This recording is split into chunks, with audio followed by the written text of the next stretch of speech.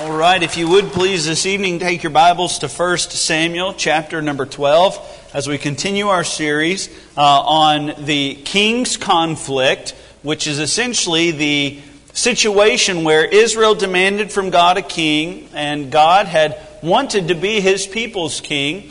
We're studying somewhat of not just necessarily that soul conflict, but as we watch the nation of Israel evolve from a theocracy to a monarchy, we're watching the conflicts that arise because of those things. And so we come tonight to 1 Samuel chapter number 12. Now, at the close of last week's study, 1 Samuel chapter number 11, King Saul kind of concluded his highlight chapter. It was the best of King Saul.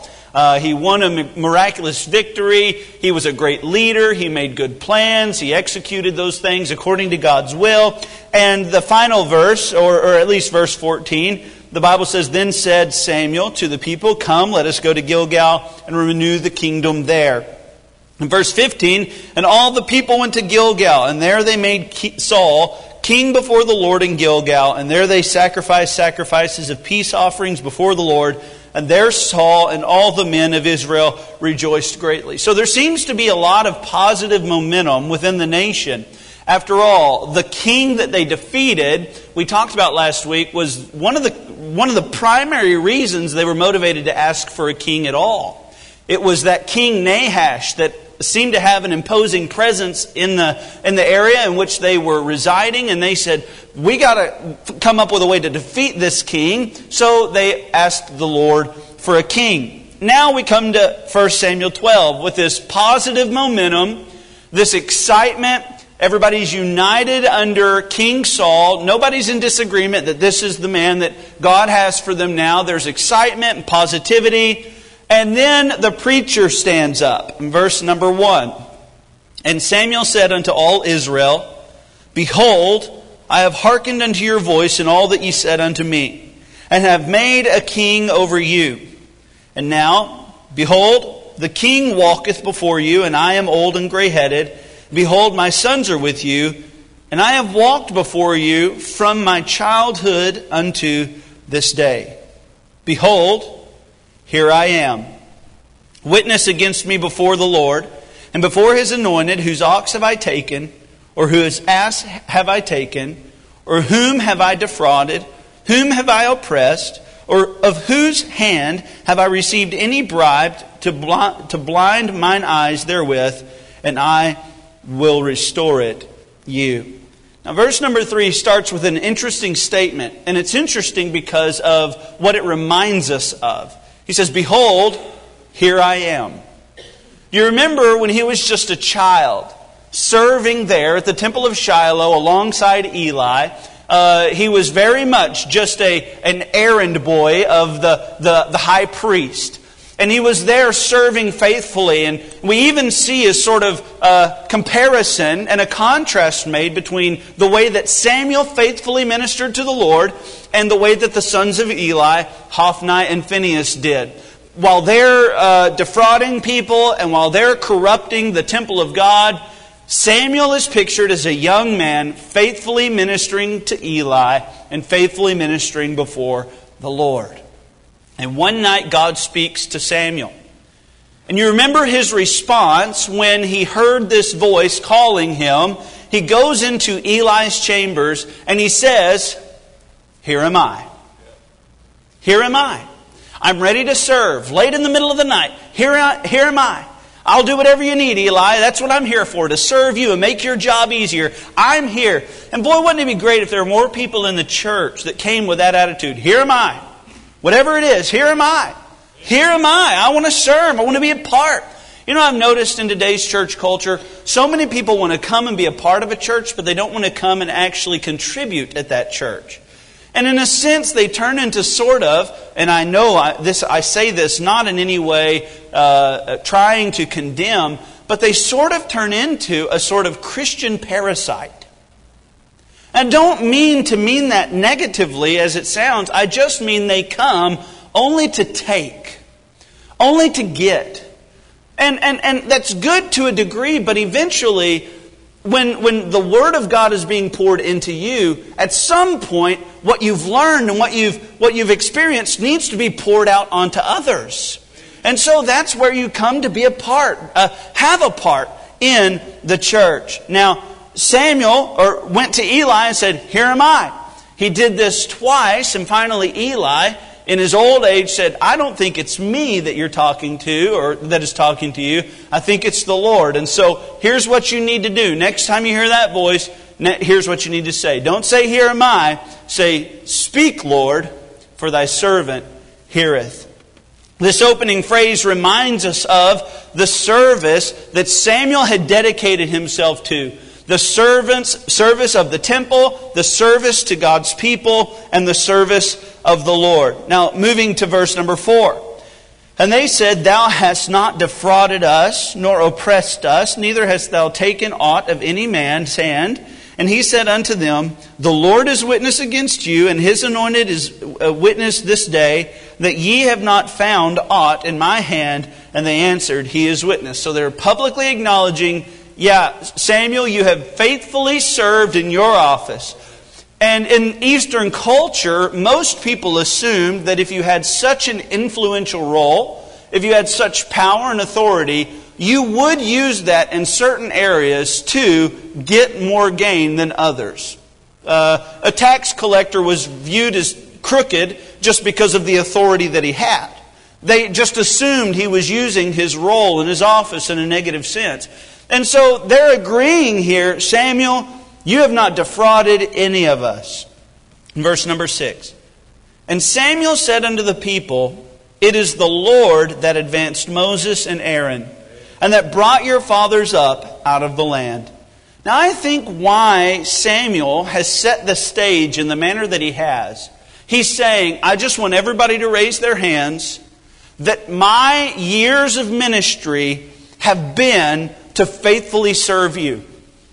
I did not come to you and ask corrupt things. I did not defraud you.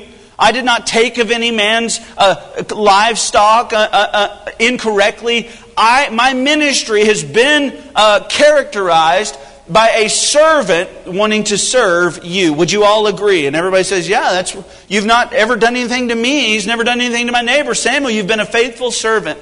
And now he says this, after this momentum, after this excitement, after the whole kingdom is unified under the reign of King Saul, now Samuel says this. He says, "It was the Lord that advanced Moses and Aaron." He's referring here to the Exodus. He's referring to when God brought them out of Egypt, how that God raised up Moses and God raised up Aaron.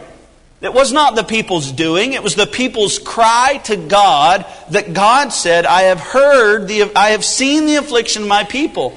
I have seen their taskmasters and I have seen their pain and their suffering. So I will raise up a deliverer. Do you notice the difference between what's happened in our passage and what they're speaking of in the Exodus, what Samuel's speaking of in the Exodus? You prayed for a deliverer, God gave you a deliverer. Here, you've demanded a king, God gave you a king. But the deliverer, as God reigned supreme, the deliverer had certain positive qualities that would deliver you and bring you to God, whereas the king, and he warned them in chapter 8, he's going to take. He's going to take from you very much like I have not done to you. I have not defrauded you. I have not stolen any man's thing, but that's exactly what the king will do.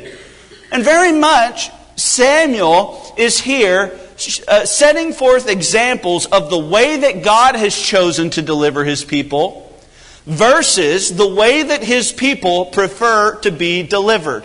Does that make sense? He says, God raised up Moses and Aaron, and that brought your fathers up out of the land of Egypt. Now therefore stand still, that I may reason with you before the Lord of all the righteous acts of the Lord, which He did to you and to your fathers. When Jacob was come into Egypt, and your fathers cried unto the Lord, then the Lord sent Moses and Aaron, which brought forth your fathers out of Egypt, and made them dwell in this place. Verse number 9. And when they forgat the Lord God, He sold them into the hand of Sisera, captain of the host of Hazor, and into the hand of the Philistines, and into the hand of the king of Moab, and they fought against them. Now, verse number 9 was an interesting thing for me, as it says, and they forgot the Lord.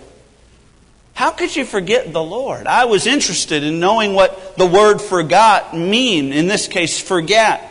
That really is used in two contexts. One, it means this. It means to ignore. To fail to properly respond to. You know, like when that buddy that talks way too long on the phone calls you and you just don't have time to answer his call. You just say, ignore. Right? That's what the children of Israel here are being compared to as what they've done to God. God was trying to lead you. God brought you deliverers. But then you decided to say, nope, God, we have forgotten you. We have intentionally chosen to neglect acknowledging you in daily life. In this sense, the word forget is very much on purpose.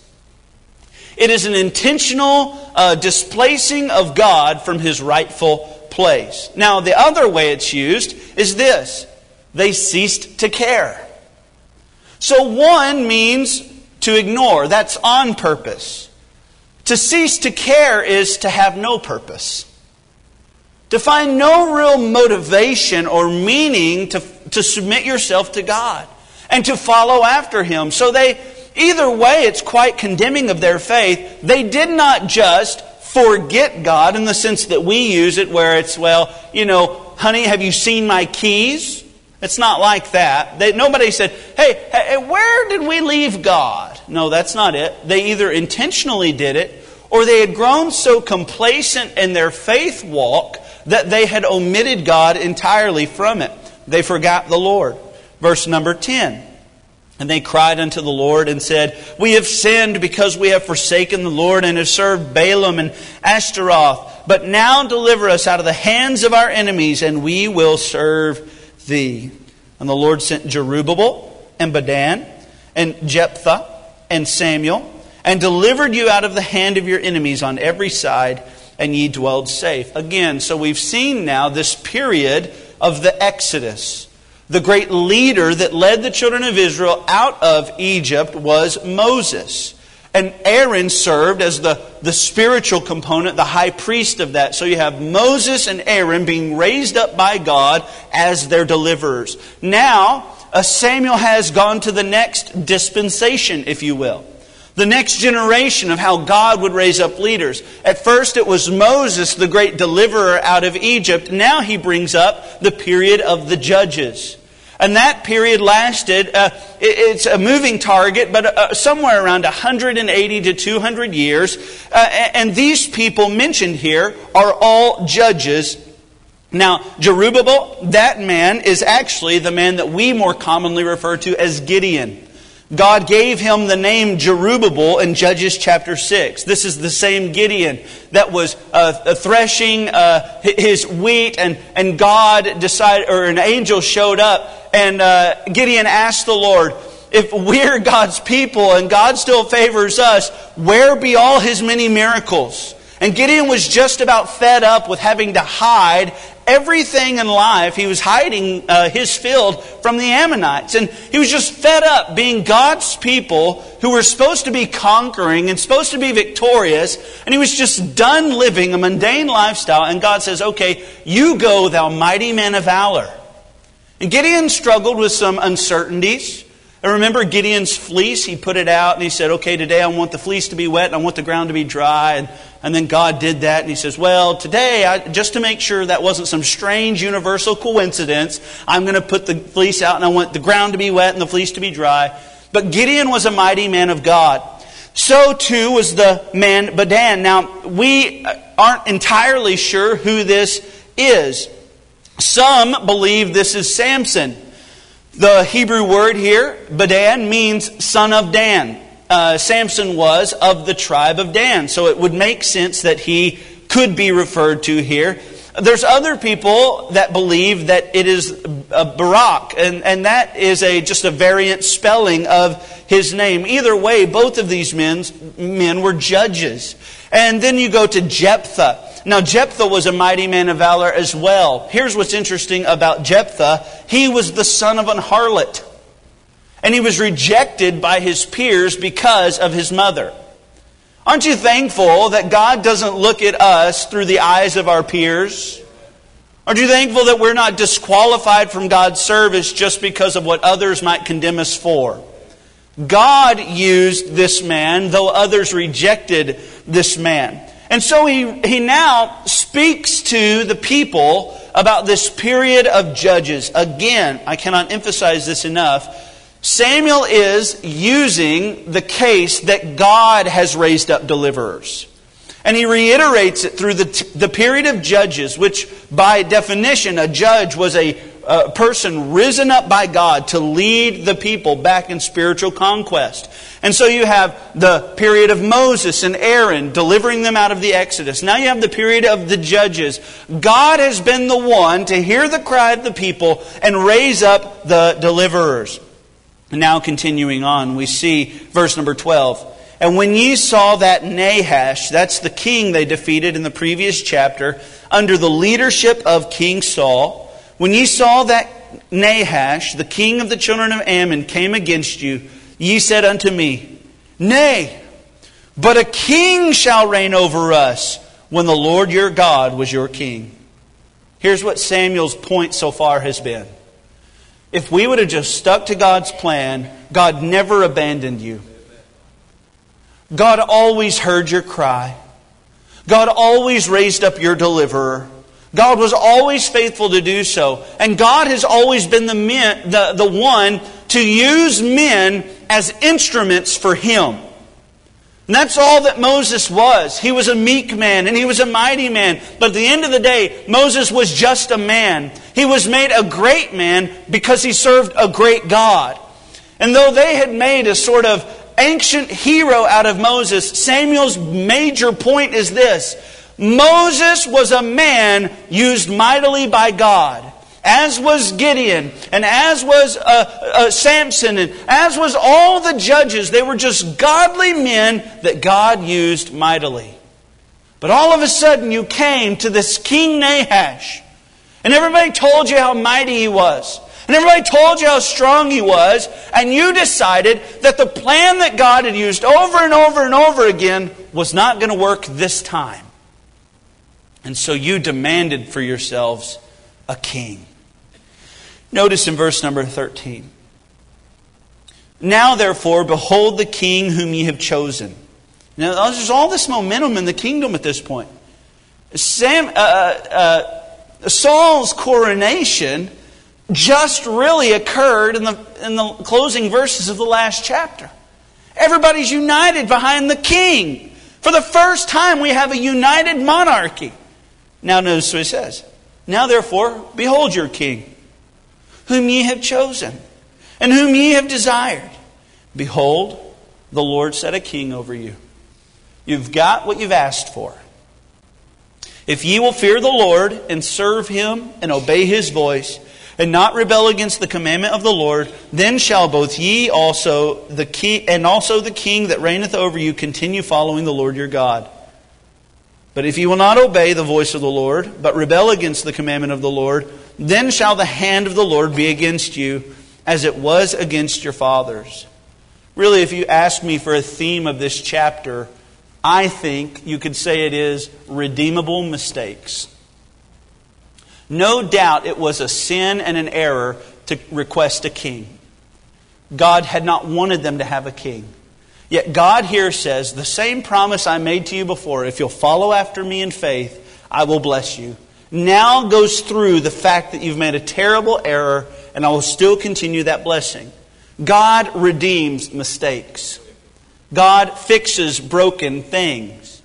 It's amazing when you look through the Bible at some of the characters and the way that God mightily used them. It's amazing that God used Rahab, not just to save the spies, but then to become a part of the kingly lineage of Israel. It's amazing that God used the relationship between David and Bathsheba to produce the young man Solomon, the one who would continue the throne of his father David. Now, he didn't have to do that, but why did God do that? Because God redeems mistakes. God fixes broken things. God spends a lot more time trying to break those that think they need no fixing when He would rather fix those that recognize their brokenness. You see, all of us want to act like we don't have any problems or any issues. Friend, God must humble you before He can exalt you. He has no problem exalting the humbled. This is the chapter's theme. You've made a mistake. You've asked for a king. Now notice in verse number 16. Now therefore stand and see this great thing which the Lord will do before your eyes. Is it not wheat harvest today? I will call unto the Lord, and He shall send thunder and rain, that ye may perceive and see that your wickedness is great, which ye have done in the sight of the Lord, in asking you a king. This has still been sin. That has never changed. It was a sin for the people to ask. It showed a level of faithlessness that God was just not pleased with. And in verse 17 he says, is not today the harvest of wheat? Is not today wheat harvest? And now he says what God's going to do to show that He agrees with my message and to display my power, He's going to send a thunderstorm that's going to shock you to your core. The other night my parents and my son were on the front porch. They told me of this event. I was not there. They were just out on the front porch watching it rain, I suppose. And all of a sudden, my dad, my mom, and my son were all there. All of a sudden, a bolt of lightning struck what my dad said in his life was the closest he had ever seen it strike. He said, as soon as you saw the lightning, you heard the crash of it. My son began to scream and cry, and he ran over to Grandma and hugged on real tight. You see, have you ever been in a thunderstorm where you could say, surely only God could produce power like that? Not only would this thunderstorm be quite powerful, but it would be out of season entirely. I know we live in Texas, which by my opinion is the most bipolar climate of all time. At one point this year, we looked like we were living above the Arctic Circle. And another point, we feel like we're living in the belly of hell. So we definitely suffer from severe extremes. But for this thunderstorm to occur at the time of wheat would be similar to snow being forecasted for the middle of July here. It just doesn't make sense, because at this time there should be no thunderstorms. There should be no rain at the time of harvest of wheat. And so when Samuel says, God will do this, he is saying, God will validate my message and display His power. Moving to verse number 18. So Samuel called unto the Lord, and the Lord sent thunder and rain that day. And all the people greatly feared the Lord and Samuel. And all the people said unto Samuel, pray for thy servants unto the Lord thy God, that we die not. For we have added unto all our sins this evil, to ask us a king. Heretofore, the theme of all of these reprimands by Samuel has resulted in the people still continuing to ask for the king. They persisted.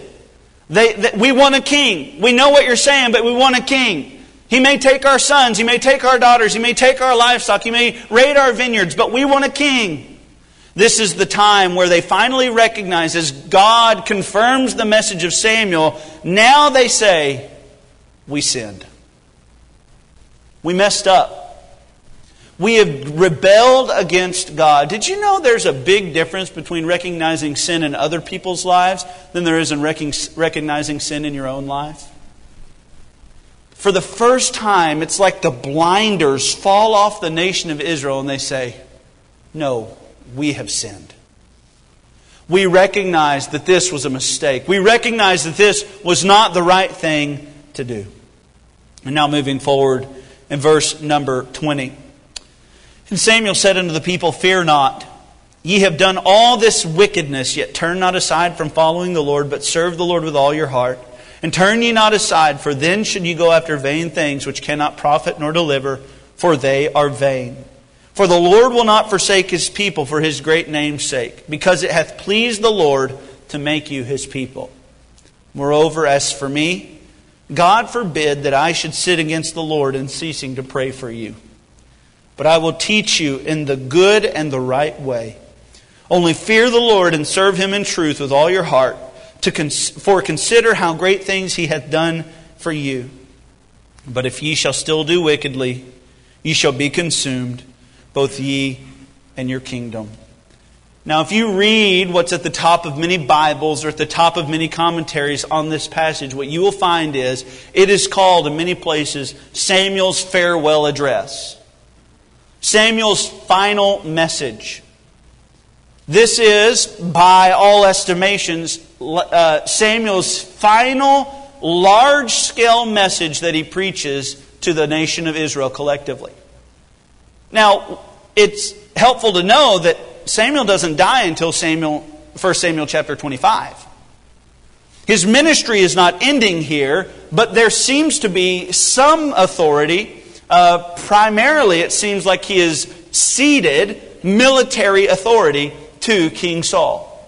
He's saying, I will no longer lead you in military conquest. And he's saying, but I want to warn you about thinking in your minds that King Saul is your great deliverer.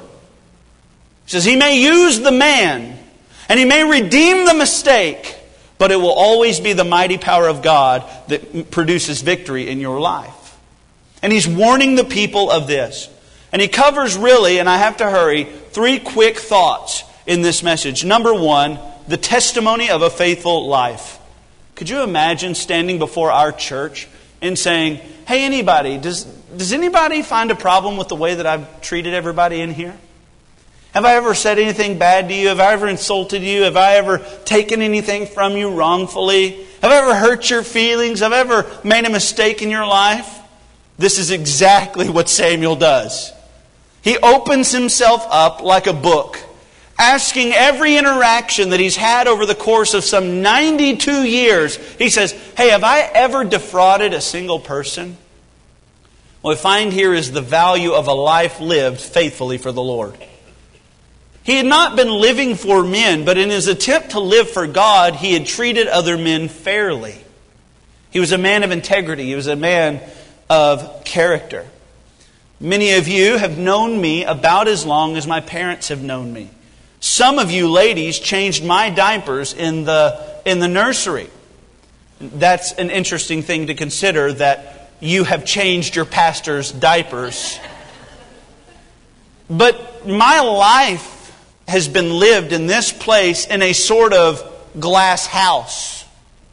You know me at my worst and you know me at my best. Some of you have taught classes of mine. Some of you know what it is to send me to the principal's office. I mean, it happened very rarely, I'm sure. Yet Samuel's life, we can guess he came to the temple about age 3, age 4 after he'd been weaned. And he dies at the age of 95. And all those years his life was lived, all of those teenage years, all of those young adult years, all of his life has been lived as a minister for God before the nation of Israel. And now he says, have I ever done anything wrong according to your estimation? Wow. I think about the duration of that statement. You've known me since I was a child. You know, the Christian life is not measured in days, but it's rather measured in decades. Faithfulness cannot be gauged in such a short sample size as just a day. Your life and your faithfulness to God is determined by the whole arc of your life. That's why the prayer of every godly man and every godly woman ought to be, Lord, help me finish strong for you. Help me to run my race and fight the good fight. But Lord, help me finish my course for you. I think of the duration of that statement, but I also think of the desire of that statement. Verse number 3, Samuel says, behold, I am here. You can tell me what I've done wrong. And if I've done anything wrong, he says, I will restore it to you. Imagine if old Jethro in the back row stands up and says, yeah, you owe me $100. Samuel's already online. He says, I'll restore it. You know what I think we learn about that? We learn at the end of life, the things that matter were not money. Were not things. Samuel says, what really mattered in my life was serving the Lord and loving people. A man's life consisteth not in the abundance of things that he hath, It is a lot better to die with an empty bank account and a clear conscience than it is to die with a full bank account and a heavy conscience. Samuel says, I'll give anything. I want to be right with you, and I want to be right with the Lord. I went into business with a church member a while back, and I told him, I said, now I want you to understand, before we ever agree to do this, there is not any amount of money that is worth mine and your friendship. Mine and your relationship. If it comes to it, I'll give you everything I have to redeem and restore the relationship. And that's what Samuel is saying. Man, what a statement. What a life of faithfulness before these people. We see not only the testimony of a faithful life, we see the message of a servant's heart. He had a few goals in this message. Number one, I think he wanted to praise God. He wanted to praise God. Notice verse number 7, what he says. Now therefore stand still, that I may reason with you before the Lord of all the righteous acts of the Lord. You know what he wanted to do? He wanted to brag on God a little bit. He said the saga of Israel and the Lord is one of betrayal, deceit, and restoration and renewal. I mean, the children of Israel were idolatrous. In fact, in this passage, they even mentioned how they went after Ashtaroth and they had sought after other gods. They had been idolatrous. At other times, they had just been totally complacent. At other times, they had been murmurers and complainers. And yet, what Samuel says is, I want to talk to you for a little bit about how good God has been. And that everything He's ever done, including put us in subjection to foreign powers, have always been righteous deeds because He's always been bringing us back into Himself. Samuel's talking, first of all, about praising God. They had rebelled. They had then repented. And eventually God had restored. And this was the pattern of Israel. He not only wanted to praise the Lord, but he wanted to proclaim His works. In verse number 8. When Jacob was come into Egypt and your fathers cried unto the Lord, then the Lord sent Moses and Aaron, which brought forth your fathers out of Egypt and made them dwell in places. And I think this is the overarching theme of the whole lesson. It is this. God raised up Moses and Aaron. God raised up Gideon. God raised up Samson. God raised up even me. God raised up deliverers. And it was always God that did it. Now, I am certainly appreciative of a church family that has cared for my family and honored my family as you have. But I want to be very clear. The Joshua Baptist Church is not the result of a diligent man's hard work. The Joshua Baptist Church is the product of God's enormous blessings at this place for this people. I am thankful for my father and I'm thankful for his legacy. I'm also appreciative of the place that I get to serve at and the opportunity I have to preach His Word, the Lord's Word. But I want you to understand, it has never been men that do God's work. It has always been God that does His work through men. And that's what Samuel is trying to say here. Praise the Lord for His work in our lives. He not only wants to proclaim His work, but He wants to let her see, point out their error. And this was the error, that they had wanted a king. They had wanted a king. But God restored that, and God used that. God was not surprised by their cry for a king. We talked about it in Genesis 48, how the scepter would never part out of Judah, how God had already in Genesis established the tribe that would be the kingly tribe. We talked about how even in the Levitical law, God had set up the standards by which the man would be appointed for the king. The idea to promote a king was never a surprise to God. So God used their mistake in tandem with His providential and perfect plan. I can't explain that, friend. I really can't. But I know that what we do doesn't surprise God. But God is full of surprises for us. So we see, thirdly then, I want you to see the third thought that Samuel was trying to convey. And it is that of the promise of the covenant. There were certain conditions to this covenant. What were they? Well, verse 20 and 21.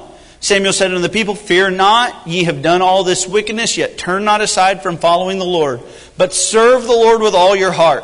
I know you made a mistake. I know you sinned by asking for a king. But stay faithful to God. Serve the Lord. Fear the Lord. And turn ye not aside. For then should ye go after vain things which cannot profit nor deliver. For they are vain. He's calling back covenantal language. The same covenant that was made to Abraham. Walk before me and be perfect. The same covenant that was reiterated in Deuteronomy as God says, behold, today I set before you a blessing and a curse. A blessing if you will obey me, and a curse if ye shall rebel.